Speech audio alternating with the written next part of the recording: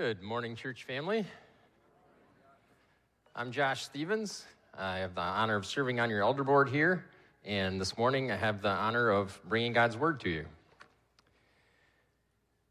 As 2023 comes to a close today, and we look ahead to starting 2024 to tomorrow, it's a natural time for us to kind of look back what has gone right, what could have been better, and look ahead to making plans for what we're going to do in the coming year, the coming decade, and beyond. As we think about that kind of evaluation and forward planning, what does the Bible say about it? How do we go about making plans according to the God-given manual for life? James chapter 4, verses 13 through 17 say, "Come now, you who say, today or tomorrow, we will go into such and such a town, spend a year there, and trade and make a profit. Yet you do not know what tomorrow will bring. What is your life? For you are a mist that appears for a little time and then vanishes. Instead, you ought to say, if the Lord wills, we will live and do this or that. As it is, you boast in your arrogance. All such boasting is evil. So whoever knows the right thing to do and fails to do it, for him it is sin." It's okay to plan to live and do this or that, as long as those plans are aligned with what the Lord wills. So how do we figure out what the Lord wills? The Bible doesn't specifically say that in 2024, Josh Stevens should volunteer in middle school ministry, although Chuck would probably be happy if that was the case, or anything specific like that. So how do we figure it out? Let's look at what the rest of the book of James has to say. So please turn to the book of James in your Bible, or in your Bible app. If you don't have a Bible, didn't bring one, I'd really encourage you to go grab one from one of the racks in the back. We have blue Bibles that we provide, and we're going to take not a 30,000-foot overview. We're going to take an 80,000-foot overview of the book of James at Mach 3 today. So if you can follow along, that would be great. And I'd really encourage you to read the book of James. It's a relatively short book. In my Bible, it's like 4 or 5 pages. It can be read in under 15 minutes. So I'd really encourage you to do that. We're going to fly over some of the sections today, and I'll encourage you to read those. If you do use one of the blue Bibles, it's on page 1288. That's 1288. If you're not using one of the blue Bibles, it's toward the back. Revelation's the last book in the Bible. If you work back from there, it's just a few books before that. If you get to Hebrews, you went too far. It's right after that in your Bible. The book was written by Jesus' little brother, James, hence the name. Not only in the sense that we're all, as Christians, brothers and sisters of Christ, but literally Mary and Joseph were James's mom and dad. It's one of the first books in the New Testament to be written down, and the initial audience is Jewish believers that have been scattered around the known world due to persecution. And as a matter of fact, James himself would be martyred not long after the book was written. The book of James is super practical and super challenging. Not challenging in the sense that it's difficult to understand, but challenging in that the content challenges me to live better to the glory of God. That's why we're looking at it as we plan for the future, as we look ahead to 2024 and beyond. I quoted from chapter 4 already, and we'll get back to that as we work our way through the book. But let's start at the beginning now. And again, I'm not going to read every word. Strongly encourage you to read the whole book of James in your quiet time throughout the week this week. But starting in verse 2 of chapter 1. "Count it all joy, my brothers, when you meet trials of various kinds. For you know that the testing of your faith produces steadfastness. And let steadfastness have its full effect, that you may be perfect and complete, lacking in nothing. If any of you lacks wisdom, Let him ask God, who gives generously to all without reproach, and it will be given him. But let him ask in faith with no doubting. For the one who doubts is like a wave of the sea that is driven and tossed by the wind. For that person must not suppose that he will receive anything from the Lord. He is a double-minded man, unstable in all his ways. As you reflect on this past year, or maybe the past few years, and the trials of various kinds that you've met, do you wish you'd had a bit more wisdom? Ask God, who gives generously, and it will be given. But is wisdom alone enough? Jumping ahead in chapter 1 to verse 22, we read, But be doers of the word, and not hearers only, deceiving yourselves. For if anyone is a hearer of the word, and not a doer, he's like a man who looks intently at his natural face in a mirror. For he looks at himself and goes away and at once forgets what he was like. But the one who looks into the perfect law, the law of liberty, and perseveres, being no hearer who forgets, but a doer who acts, he will be blessed in his doing. If anyone thinks he's religious, but does not bridle his tongue, but deceives his heart, this person's religion is worthless. Religion that is pure and undefiled before God the Father is this: to visit orphans and widows in their affliction, and to keep oneself unstained from the world. Where do I need to be a doer and not merely a hearer of the word? What's some action that you need to take to joyfully visit orphans and widows in their affliction? When Jesus talked about the final judgment in Matthew 25 and separating the righteous from the unrighteous, the righteous asked, Lord, when did we see you hungry and feed you, or thirsty and give you drink? When did we see you a stranger and welcome you, or naked and clothe you? And when did we see you sick or in prison and visit you? Similarly, the unrighteous called him Lord and asked when they didn't do those things for Christ.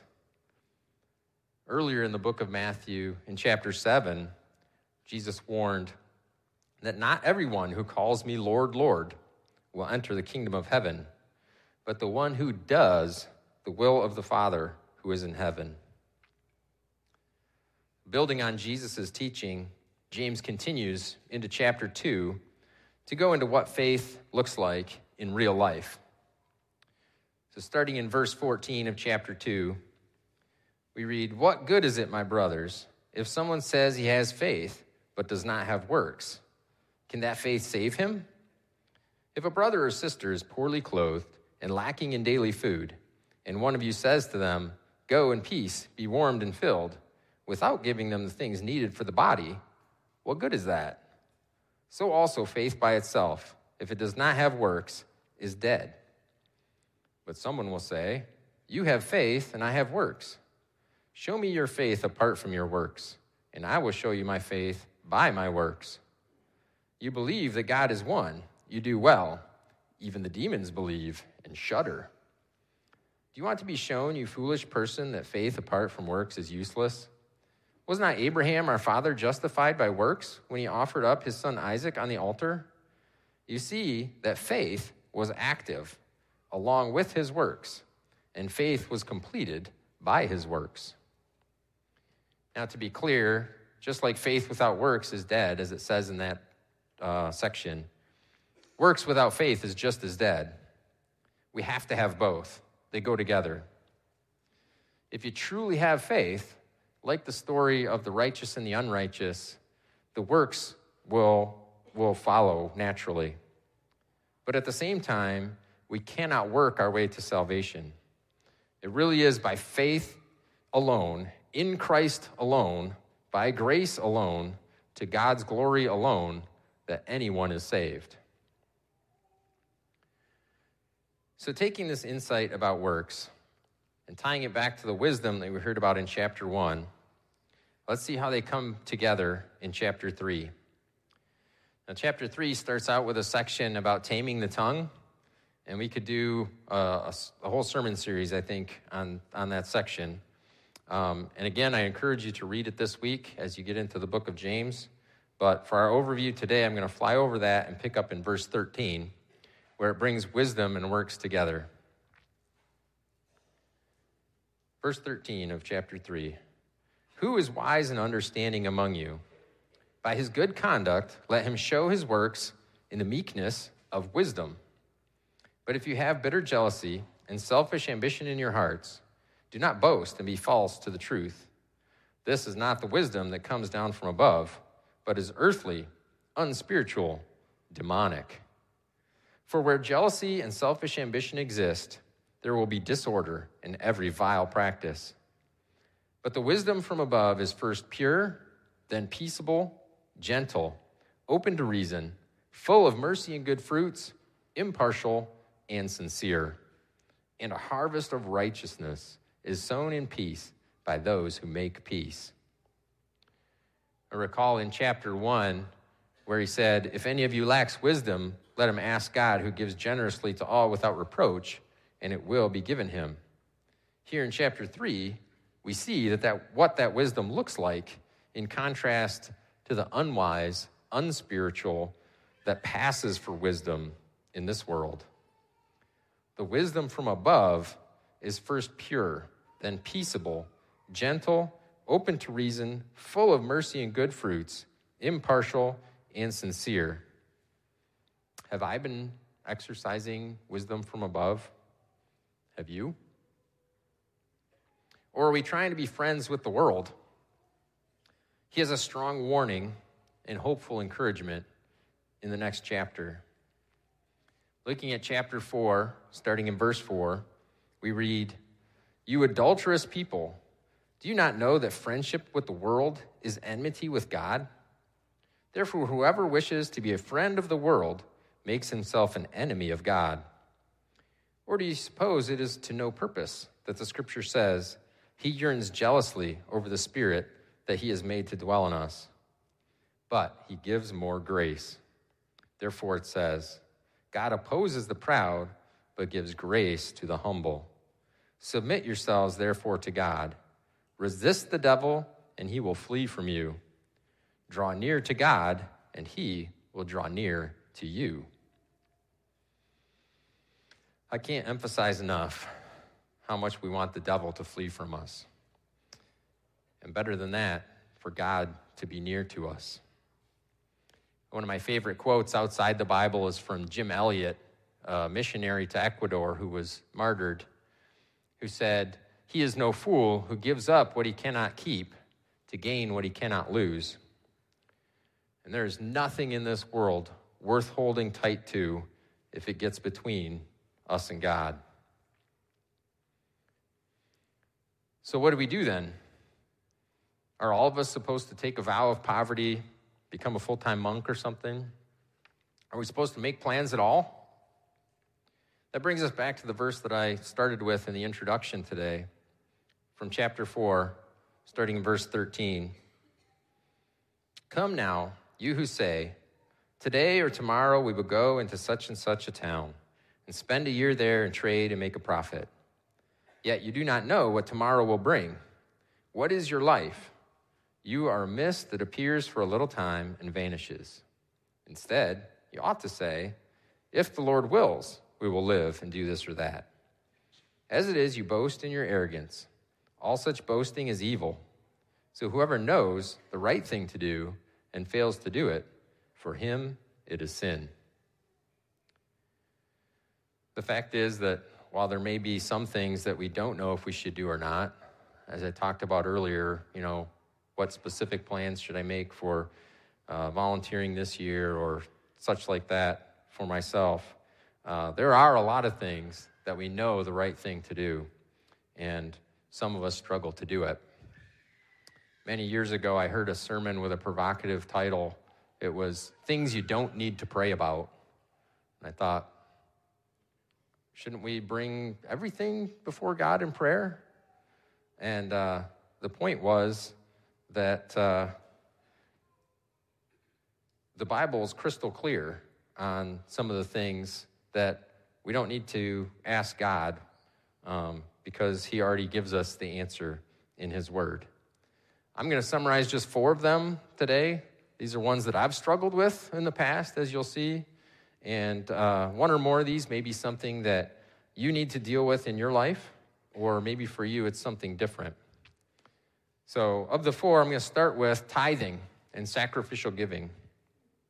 When Jesus mentions tithing, it's always to give the Pharisees a hard time about being legalistic, about giving exactly 1/10 down to the clippings from their herb garden, or to admonish them for showing off about it. He tells us that we should go ahead and tithe, but without neglecting justice and the love of God. Tithing should be a guideline, for most of us, a minimum guideline. Not to get legalistic about, but to obediently and joyfully trust and worship God with our everything. For me, soon after I graduated from college and started my career, my mentor approached me and said, "Hey, Josh, you're tithing, right?" "No." I had to sheepishly admit that I was not, and he impressed upon me that it was very important for my spiritual growth to follow God's plan with respect to trusting God with my finances. This was all the more impactful, not just because I trusted this mentor, but also because he attends a different church. He was more concerned about my spiritual health than the financial health of any particular church. If you have some hang up about giving to Midland Free because you think that I'm just telling you to give because I have some financial interest, I don't get paid to be here. Then start tithing somewhere else, but start tithing. I'm really more interested in your spiritual health than the financial health of this local church, as important as that is. The Bible does instruct us to give faithfully to our local church, and since that time of that conversation with my mentor, it's been fits and starts at the beginning, but now we're faithfully tithing to our local body, and it's made a huge difference in our relationship with God and in freedom from the love of money. Another thing that the Bible is clear about, and we know is the right thing, is sexual purity. Whether premarital or extramarital, there is no question that the Bible is clear, and you don't need to wonder if it's in your best interest or glorifying to God to have sex with a person you're not married to. Now, sex is not bad. As a matter of fact, it's because it's so good that it makes it dangerous in the wrong context. As you know, the news is full of examples of people ruining lives with inappropriate sexual relationships. But within a committed marriage between one woman and one man, it is a beautiful, beautiful thing. God doesn't instruct us to be pure to ruin our fun. He wants us to be pure for our good and for his glory. I think many of you know that I was married when I was 18, which isn't that unusual, but the fact is that I became a parent when I was 17. And I can tell you from firsthand experience how there are difficulties when you don't follow God's plan. And teenage pregnancy is not the worst of it. So it really is for God's instructions really are for his glory and for our good. My third example of the right thing that we know to do, but some of us don't, is working diligently. Colossians 3:23 tells us, "Whatever you do, work heartily as for the Lord, not for men." Have some of us been quiet quitting in 2023 and need to step it up in 2024 and beyond? If I've just been wearing the minimum number of pieces of flair or failing to put a cover sheet on my TPS report, I probably need to step it up. Example for me was back in high school, my focus was just to do the minimum to get by and to graduate, which came back to bite me when I went to college and had to spend an extra year to get caught up and to develop study habits that I had never had before. It would have been in my best interest and glorifying to God if I had worked heartily in my studies. Are you sensing a pattern here? That the point that God's instructions are not to ruin our fun, but to glorify Him and for our good? The last one from my very non-exhaustive list is joyfully exercising our spiritual giftedness. In Romans 12, Paul talks about spiritual gifts and starts verse 6 by telling us that having gifts that differ according to the grace given us, let us use them. Can you imagine a gifted artist or athlete not using their giftedness? If you've seen the Pixar movie Cars, you can think of Lightning McQueen trying to pave a road in Radiator Springs and how he was miserable, contrasted with when he got back out on the racetrack and he was doing what he was designed for. He was in his element and full of joy. That's what you and I do when we sit on the couch playing games or watching TV and don't actively do what we're designed for. Ephesians 2:10 tells us that we are God's workmanship, created in Christ Jesus for good works, which God prepared beforehand that we should walk in them. We're designed for a purpose. And when we try to fit in somewhere else, we feel out of place, like a square peg in a round hole. But when we do what we're designed for, we feel joy, purpose, and fulfillment. If you're not sure how to figure out how, just ask somebody that's volunteering either in this church or in Life Clinic or the Open Door. We can help you find what you're designed to do and where you'll fit. Now, again, I just happened to pick 4 that are clear examples of we know are the right thing to do, ones that I've failed to do in the past and needed to repent for and do better. And some of us here in this room, I know, are struggling with.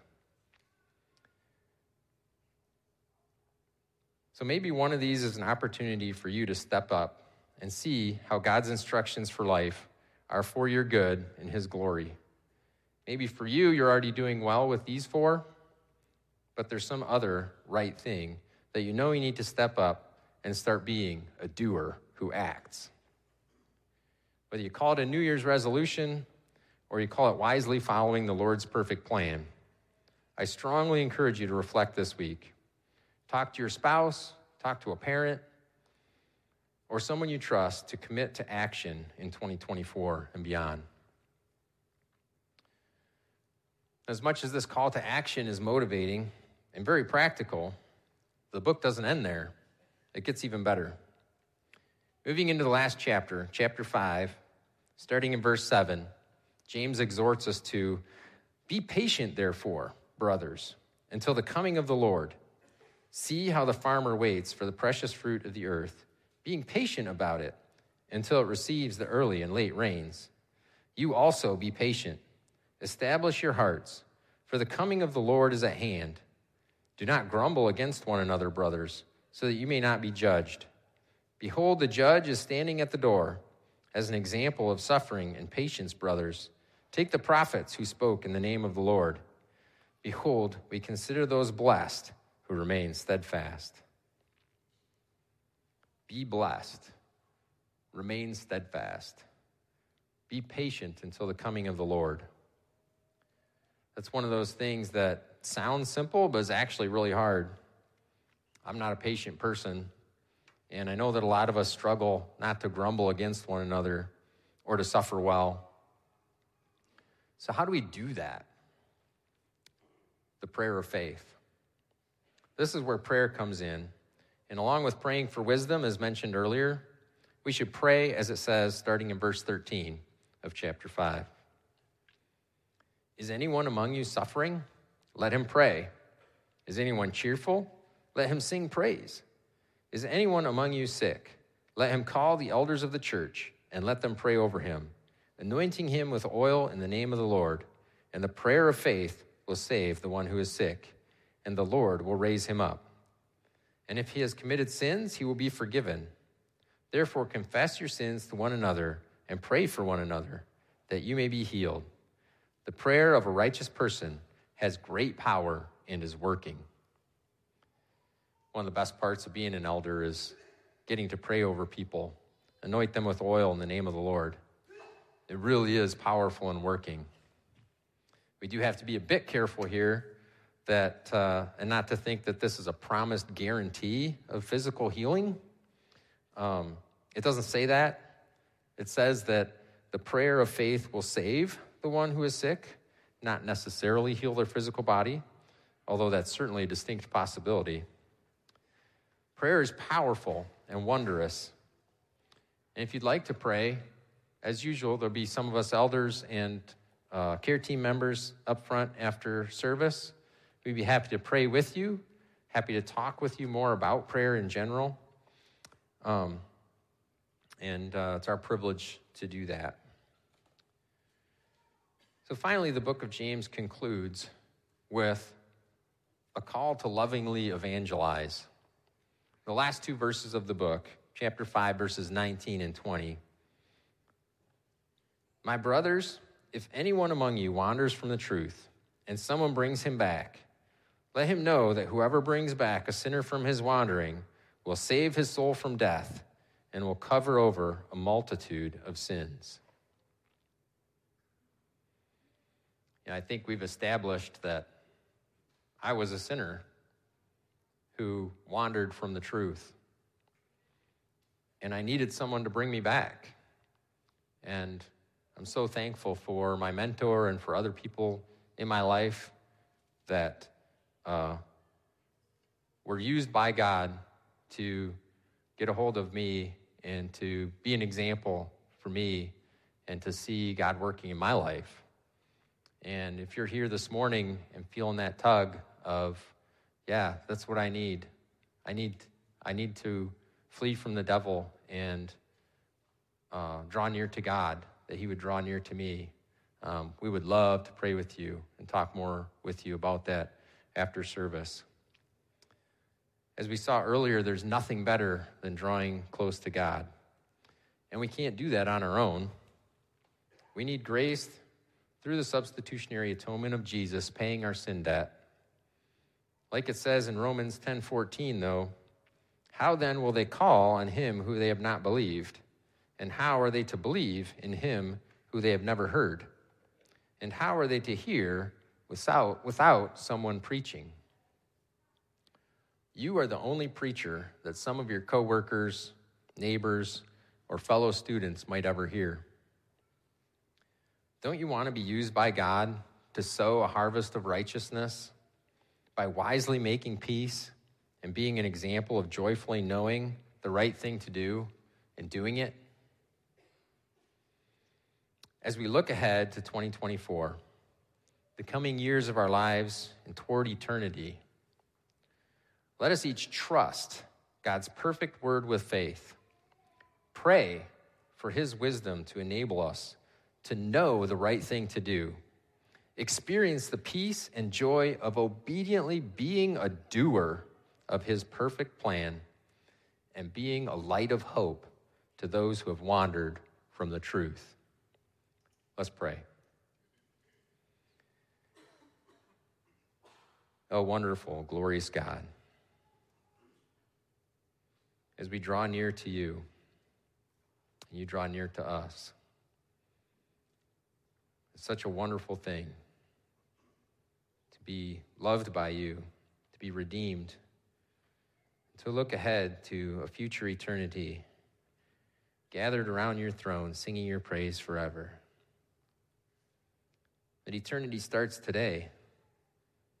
We can enjoy worshiping you through the things that we do, through the relationships that we have, through the way that we represent you in this world, by working diligently, being pure, offering our everything up to you.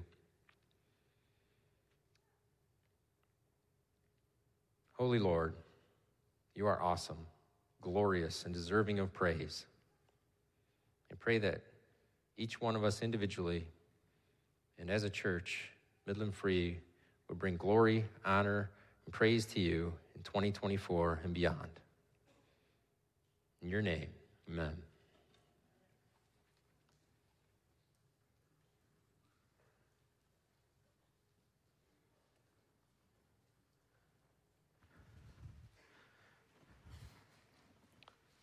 So we're going to transition here to communion. So I'm going to call the elders and the ushers who will be helping serve to come forward.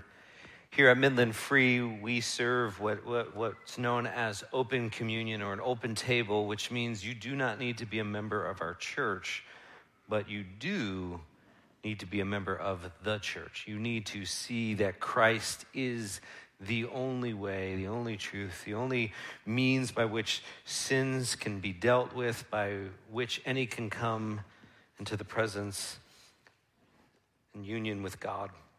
So if that's you, feel free to partake. If that's not, there's no embarrassment, there's no shame here. We just ask that you would let the elements pass by. And before I pray over this, I do want to make this information known to anyone. On the trays will be both the cup and the bread. The bread is gluten-free. It is dairy-free. It is nut-free. It's free of flavor. It's free. Take it. But with that also, we ask that as you take these elements as they're passed, just hold them because we want to take them together, because not only are we reminding of our union here with Christ, but we are reminding ourselves that we together are the one body to the glorious head. So with that, let me pray, and then they'll pass the elements.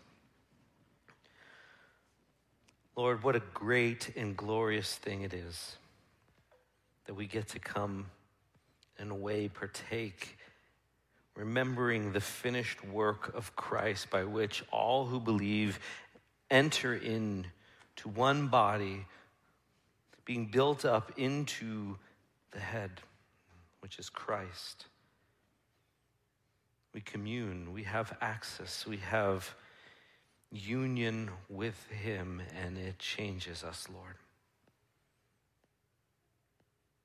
So prepare our hearts and minds as we come to this meal. While it might not nourish our body physically, it's a reminder of where true life is found.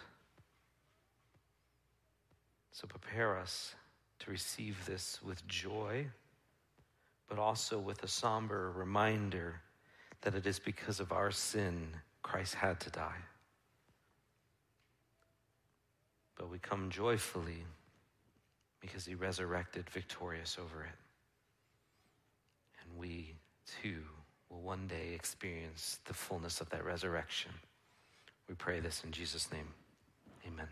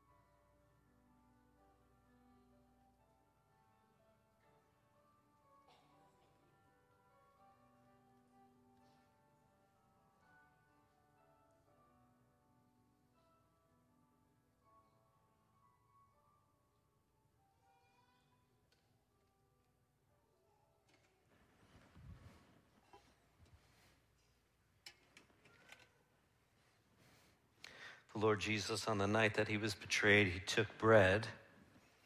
And when he had given thanks, he broke it. And he said, "This is my body, which is broken for you.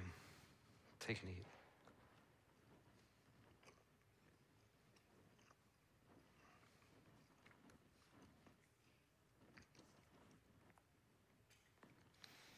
In the same way, after the meal, he took the cup, saying, "This is the cup of the new covenant, which is my blood.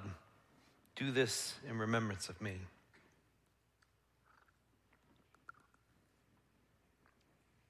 For as often as we eat this bread and we drink this cup, we proclaim the precious death of Christ until he returns. We get to partake in the joy of the first fruits of that and look forward to the fulfillment of all of the promises given to us by his death and his glorious resurrection. Let's pray.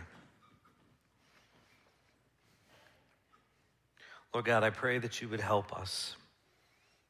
Help us to realize, while there is a great and glorious spiritual reality that is made ours when we put our faith and hope in Christ alone, that plays out in often ordinary means. We proclaim your death in how we love our family and our neighbor. We proclaim your death in how we show generosity, using the gifts, whether financial or otherwise, given to us for your glory and honor. We proclaim your death and how we love even the unlovable. We proclaim your death by sharing the good news of the gospel. And so, Lord, help us to do a better job yearning for that return of our great King as we approach this next year, but also do a better job in living as if we truly believe and have placed our hope in Christ and Christ alone. We pray this in his precious name. Amen.